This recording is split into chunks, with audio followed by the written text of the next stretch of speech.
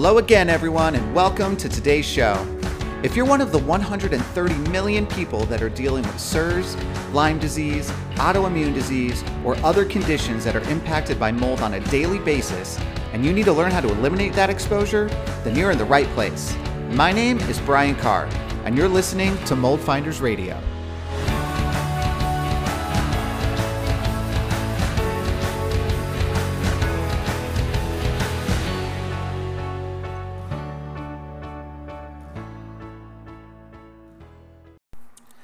Hey guys, so today is Q&A day. Yesterday, if you didn't see on my Instagram, I posted a story asking for questions that I would be answering today. And I might even tap into some of these in another episode this week too. I got a bunch of submissions. And so I spent the morning trying to go through them and see which ones I thought would kind of be more relatable to more people. So that's how I'm going to go through these. And we're just going to dive into this stuff. So number one is from C. Wickhouse, who is actually one of my clients. And we helped her out with her place. And very cool that she's still looking into stuff. So her question is, how can a vehicle be cleaned if mold is suspected from cross-contamination? There's no visible mold. Okay, so this is pretty common. If you think about it, you know, a lot of us are so worried about cross-contamination when we think about our stuff, right? And we're worried about, can I clean this? Can I take this? Should I get rid of this? Whatever it is. And we're always kind of thinking about the next house. Like, can I bring one thing into the next house? But the car is where all that stuff goes into in order to transport in the first place, right? So a lot of times cars get cross-contaminated. The other thing is that, you know, we live in a toxic world. It's the truth of it. You know, you walk into the grocery store, you walk into a restaurant, you walk into the gas station. There's most likely going to be mold problems in those buildings. Next time you guys walk in a grocery store, walk in and just put your head straight up and just look at the ceiling. And you're going to see a lot of black stuff coming out of air conditioning vents. And you're going to see probably water damage on some of the ceiling tiles. It's just something that happens. And if you do that and you do that from now on, I'm really sorry that I told you to do that. But it's really just to illustrate the point that it's not just our homes, right? It's everywhere. And so cars are going to get the brunt of that. You know, every time we go in somewhere, we're going to bring something back. So it's not uncommon. Being on top of your car and your cleanliness and your maintenance is a big part of it. Now, the challenge with cars, the thing that's difficult is that these particles will wedge into the fibers of like the carpeting, and if you have fabric seats, they'll kind of get into there too. That's the tough part. Perfect world, we have a car with leather seats, and it kind of limits some of the cushion problem that is going to exist with particles getting in there. But regardless, I rarely tell people they have to throw their car out, right? If we're really concerned about it, we can actually test the car. We could do an ERMI in a car. We could do mycotoxin testing. We could do endotoxin testing in a car, and I've done it a lot because the houses that these people were in really bad shape, and so that was a concern. However, if we're just kind of talking like basics, how do we clean a car? Well, the first thing, like I said, is the carpeting and the fabric in there. And so, the best thing that we can do with that is a really deep detailing of the car. Okay. So this is going to be a quick 101 on how particles travel and how they impact us. So basically what happens is that these particles get constantly redispersed up into the air into our breathing zone from just our normal activity, whether it's in a house, just walking around, sitting on a couch, whatever, or in a car, which is sitting in the car, opening the doors, putting stuff in the trunk, like all that stuff. So that's going to basically create these little explosions that pop particles up into the air, and then that's how we can breathe them in. So if we know that that's going to happen, then what we want to try to do is limit the amount of dirt and particle that's in the car. See, the particles attach to the dirt and the dust that's in the car, and that's part of how they move around. So if we can continuously be cleaning that and get rid of those reservoirs where they create or where they congregate, then we're going to start to help to limit to our exposure. So that's one thing. So the very first thing I would say is really good detailing of the car, right? Take it in somewhere. They're going to clean this thing like crazy. You want to be able, when you get in the car, to wipe your finger across stuff and there's no dirt or dust anywhere. Okay, so that's one thing. Okay, so the next thing to consider is what's going on with the air conditioning system, right? So the same in houses, air conditioning systems can become compromised in your car, and so one thing is one, the air filters that you have, swap those out, right? So you have an air filter for your car, you want to get those swapped out. You can actually buy HEPA filters for your car. I did a search actually for mine a while back on. It wasn't on Amazon. I was just doing like a regular search. I was looking for HEPA filters, and they're out there, right? And so you can find them. So I would swap out your regular filter. I would replace that with a HEPA filter. That's one thing I would do, just kind of moving forward. And then you can actually take your car into the dealership, and they can clean the coils and the duct runs of the air conditioning system. So this, just like in your house, there's a cooling coil that the air goes by, and that same thing is going to have the ability to, it creates moisture, so there could be issues that accumulate in the cleaning coil, or in the cooling coil as well. So you could actually take that in. They could clean the coil for you, and then your ducts that run into your car, they're solid duct lines, right? They're not flex duct or anything like in a house, so they could actually go up in there and clean up in there too. So now you're kind of addressing your air conditioning system, you're addressing the floor and the carpeting and all that other stuff. The only other thing that you could really do, that you could consider, is that you could actually do a fogging in your car. Now, again, the point of the fogging isn't to kill everything, right? Because a lot of the particle that's there isn't even like living stuff. It's just particle that's in there. But the fogging brings it brings the particles down to the surface, and then you can wipe it away, right? So, it really kind of depends on the order and how you want to do this. Just keep in mind, if you fog something and the particles are bringing down onto fabric, they're going to get into the fabric again, and you're not going to be able to wipe them away.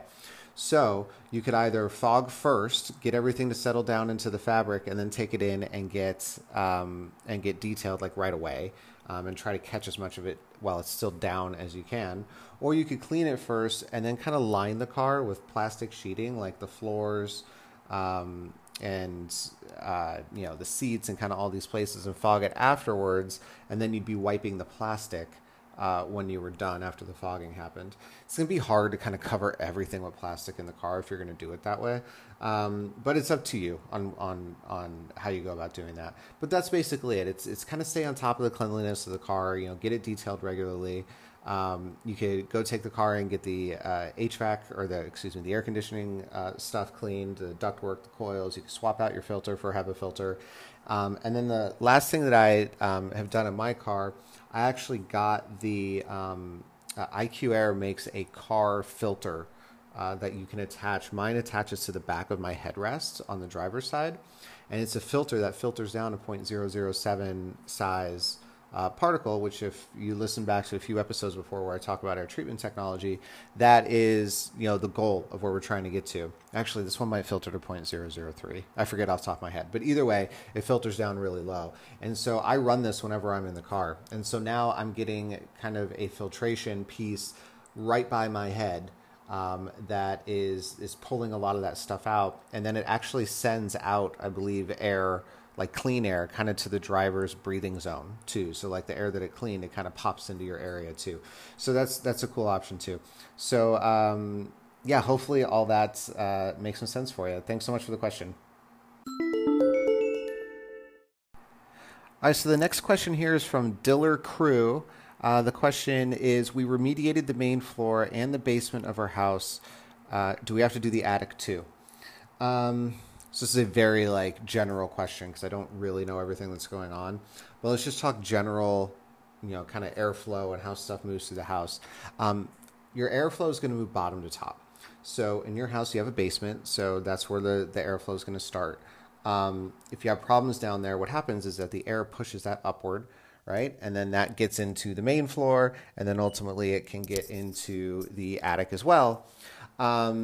The second thing is, you did the main floor too. Hopefully you got all the sources when we're talking about doing this remediation. So hopefully you figured out where all the actual hidden mold sources were, and you got all that figured out.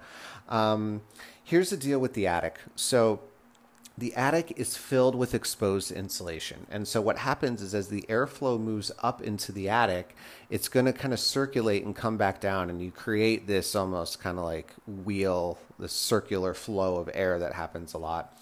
And so the particles that are in the house are going to move up there, and then they oftentimes they settle in the insulation. And in those cases, it's not even that you're going to see like mold growing in the insulation, because that's not always the case. Because again, these particles are not actual mold growth. It's just it's just the byproducts of the colonies that have broken off. So there is the possibility that there might still be an accumulation of contamination up there in the insulation. The other thing is oftentimes there is mold that is growing on the framing and the decking and the joists and everything up in the attic too. So that's important too. And I don't know if that's going on. If that is happening up there, then the attic absolutely should be part of the plan. One way that you can help decide if it's something that you feel like you need to do is that you could do an ERMI test in the house, and then you could do a separate ERMI test in the attic, and then you can compare the two. And if you look at both of them and the attic is much worse than what the main house is, then it's telling you that there's an accumulation that's happened up there, because basically the cleaning that you would have done would have handled the main space in the basement. So you kind of be looking almost at like a post-remediation ERMI test for that point of view. But when you do the one in the attic, since you didn't touch it, you're going to take a look at that. And if that looks significantly off, then you know that this particle is settling down into the insulation up there. So real quick question, like how do you collect an ERMI in an attic, right? Because, you know, it's not something that's really shown how to do. Basically, it's the same thing as dust collection. You do not want to get a lot of wood shavings or anything like that on the Swiffer pad. Doing that is going to actually cause a problem in the analysis of the ERMI. So you have to avoid that. It messes with like the chemical compounds. So really, you really just need to try to find areas that have dirt, and not get a whole bunch of like wood fragments and shavings and stuff on there. If your ductwork runs through your attic, it's the perfect place to collect an ERMI in the attic, because you get dust and dirt that settles on top of the duct lines. So all you do is go up there and wipe on top of the duct lines. If you have a mechanical air conditioning unit up there, you could actually wipe the top of the air handler units, because it's a horizontal space where dust is going to settle, right? Horizontal spaces are the best place to go. You could look at some of the joists and the beams that are sitting up higher, and hopefully they don't have a lot of wood shavings on them. You could try to get that stuff too.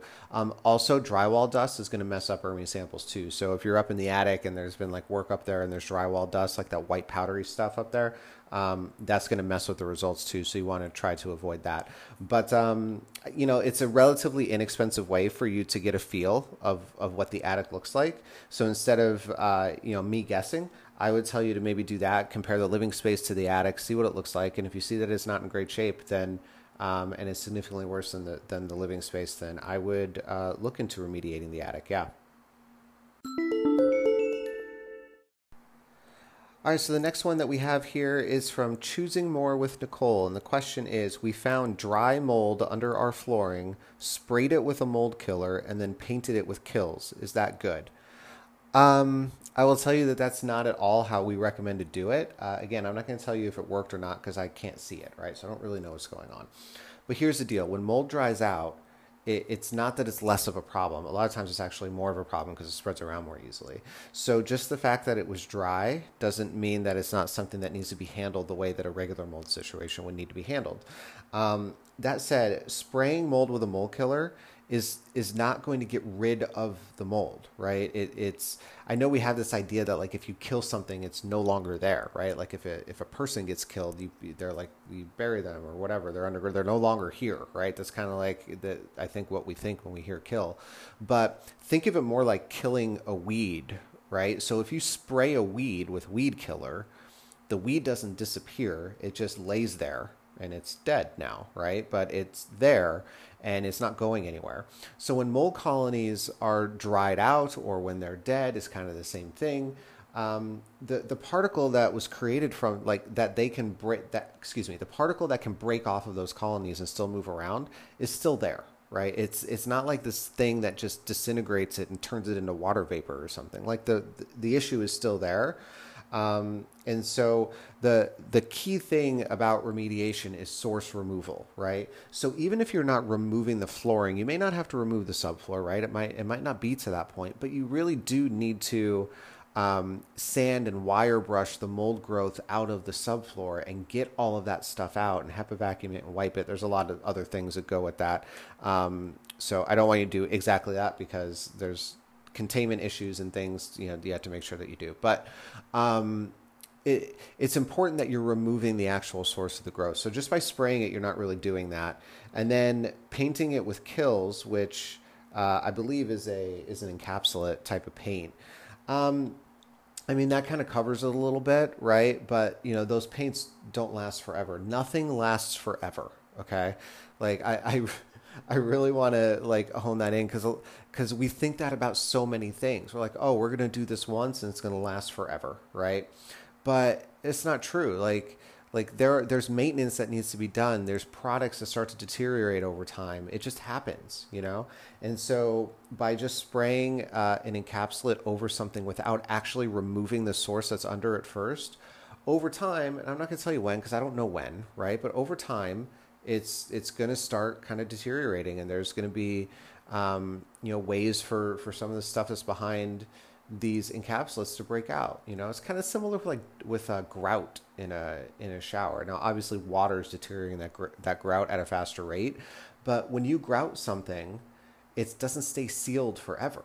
It starts to deteriorate and break apart, and then you can actually see mold growing in the grout of a shower, and it's because there's these little pinholes, breaches that have been created from the deteriorating, and so. The safest, the best way is always source removal. Yes, you can try to, spray stuff on things and maybe it'll be suitable for you. And if it is, that's great. It's just not the way that we do it. It's not the way that we found success in terms of post-testing and making sure that everything comes back clear. So I would look into, having this done, depending on how far down the road you are. If you've laid floor on top of it already, then maybe you're not going to. But, if there was a significant amount of mold growth that was there, it really does need to be handled the right way. And this type of thing, this isn't something that's kind of out of left field and, Brian is super extreme because he only works with sensitive people and all this stuff. This is in the actual industry guidebook. So this is the mainstream stuff, right? If there is a mold source somewhere, and here's the thing is that, and I won't get too technical on the lingo and stuff, but if there's dry mold somewhere, it's actually called a condition 2 mold condition. There's 3 conditions of mold conditions, 1, 2, 3. 1 is normal, 3 is an active growth that's happening. 2 is basically a growth that is the result of similar active growth, right? So, or a contamination that's the sort that is the result of previously active growth. That's what a 2 is. And so if you have dry mold, it's the result of a previously active growth. That's why it's there. It's dry. It's not active right now, but it's a problem. The books, the IICRCS 520, which is the kind of the remediation standard that everybody uses, specifically says everything needs to be returned to condition 1, right? Condition 2 needs to be brought back to 1. Condition 3 needs to be brought back to 1. And so by actually removing the growth and remediating it properly, that's how you bring it back to 1. So this isn't just something that I'm kind of throwing out there as the guy who sometimes is overboard and only works with really sick people. It is partially that, but it is also just, this is literally the industry standard for this stuff. So anyways, I hope that information was helpful for you. Thank you so much for submitting that question. All right, so the last one that I want to do on the question front today is actually an accumulation of a lot of questions. I got a bunch of questions on how to actually remove mold from your body, right? On the clinical medical side of stuff. So, guys, I'm not a doctor. And so to be honest with you, the real answer is I don't know. I know some of the basics that I'm doing. I know some of the things that I hear, but ultimately, I'm not the expert in that world, and I'm not really going to pretend that I am, and hopefully you guys understand that. What I will tell you what I'm doing for myself, and then I'll tell you somewhere that I think maybe you can look at. So for me, I have 3 mycotoxins in my body, and I have otrotoxin A, mycophenolic acid, and citrinin. So that's what I have going on with myself, and it's just from me doing what I do every day and being in all these houses. And so I work with a functional doctor locally, and she's got me on a pretty big plan. First, so the highlights. So I'm doing I do a binder every day. It's like a charcoal slash like bentonite clay kind of binder. I do glutathione. I do phosphatidylcholine. I have a couple herbal supplements that she provides me as well in like the form of like droppers, so that I would drop them into liquid and then drink them. So I have a couple of those that I'm doing. In addition to that, outside of the supplement and kind of internal stuff I'm doing, I also do infrared sauna. I'm currently, again, standing in front of my red light therapy machine. I do whole body vibration. So I try to do a good amount of stuff to kind of stay on top of it. So one piece of it is what you're doing, is the avoidance, right? And staying away from the issue. The other thing is how are you basically trying to get your body to detox better, right? And that's a lot of what I'm doing. What I would tell you, because truthfully, guys, I don't know that much about it, right? I know enough from some conversations, but the reality is that I'm not really the person to be asking. So one awesome resource that has a lot of good info in it is from Dr. Jill Krista. She wrote a book called Break the Mold. It's an awesome, awesome book. It talks about kind of start to finish, like why it's happening, what the symptoms look like, things you could do to help treat yourself. So I would read that book for sure. There's another book by Neil Nathan called Toxic. That's another good book that you can read. I would look into some of those.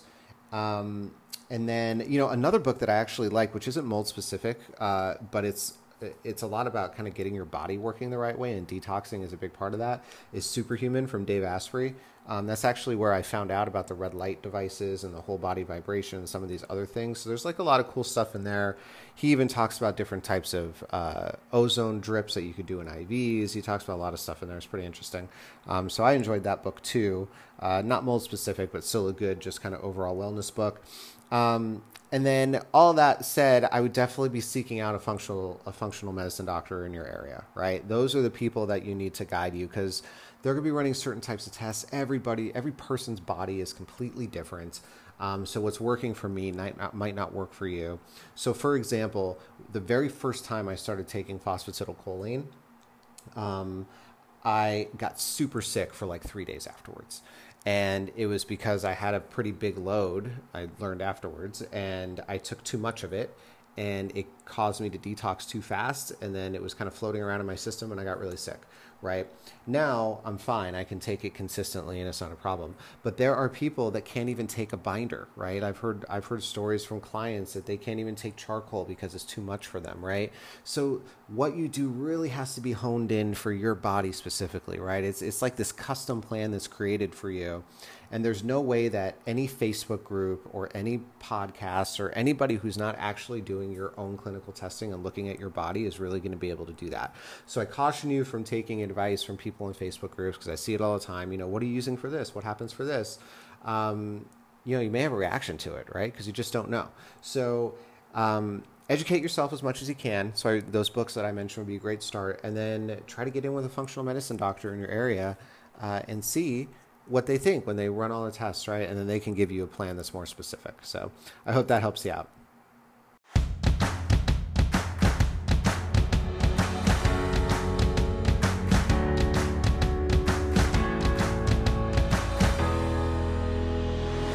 So that's it for today's show, everyone. Thanks so much for tuning in.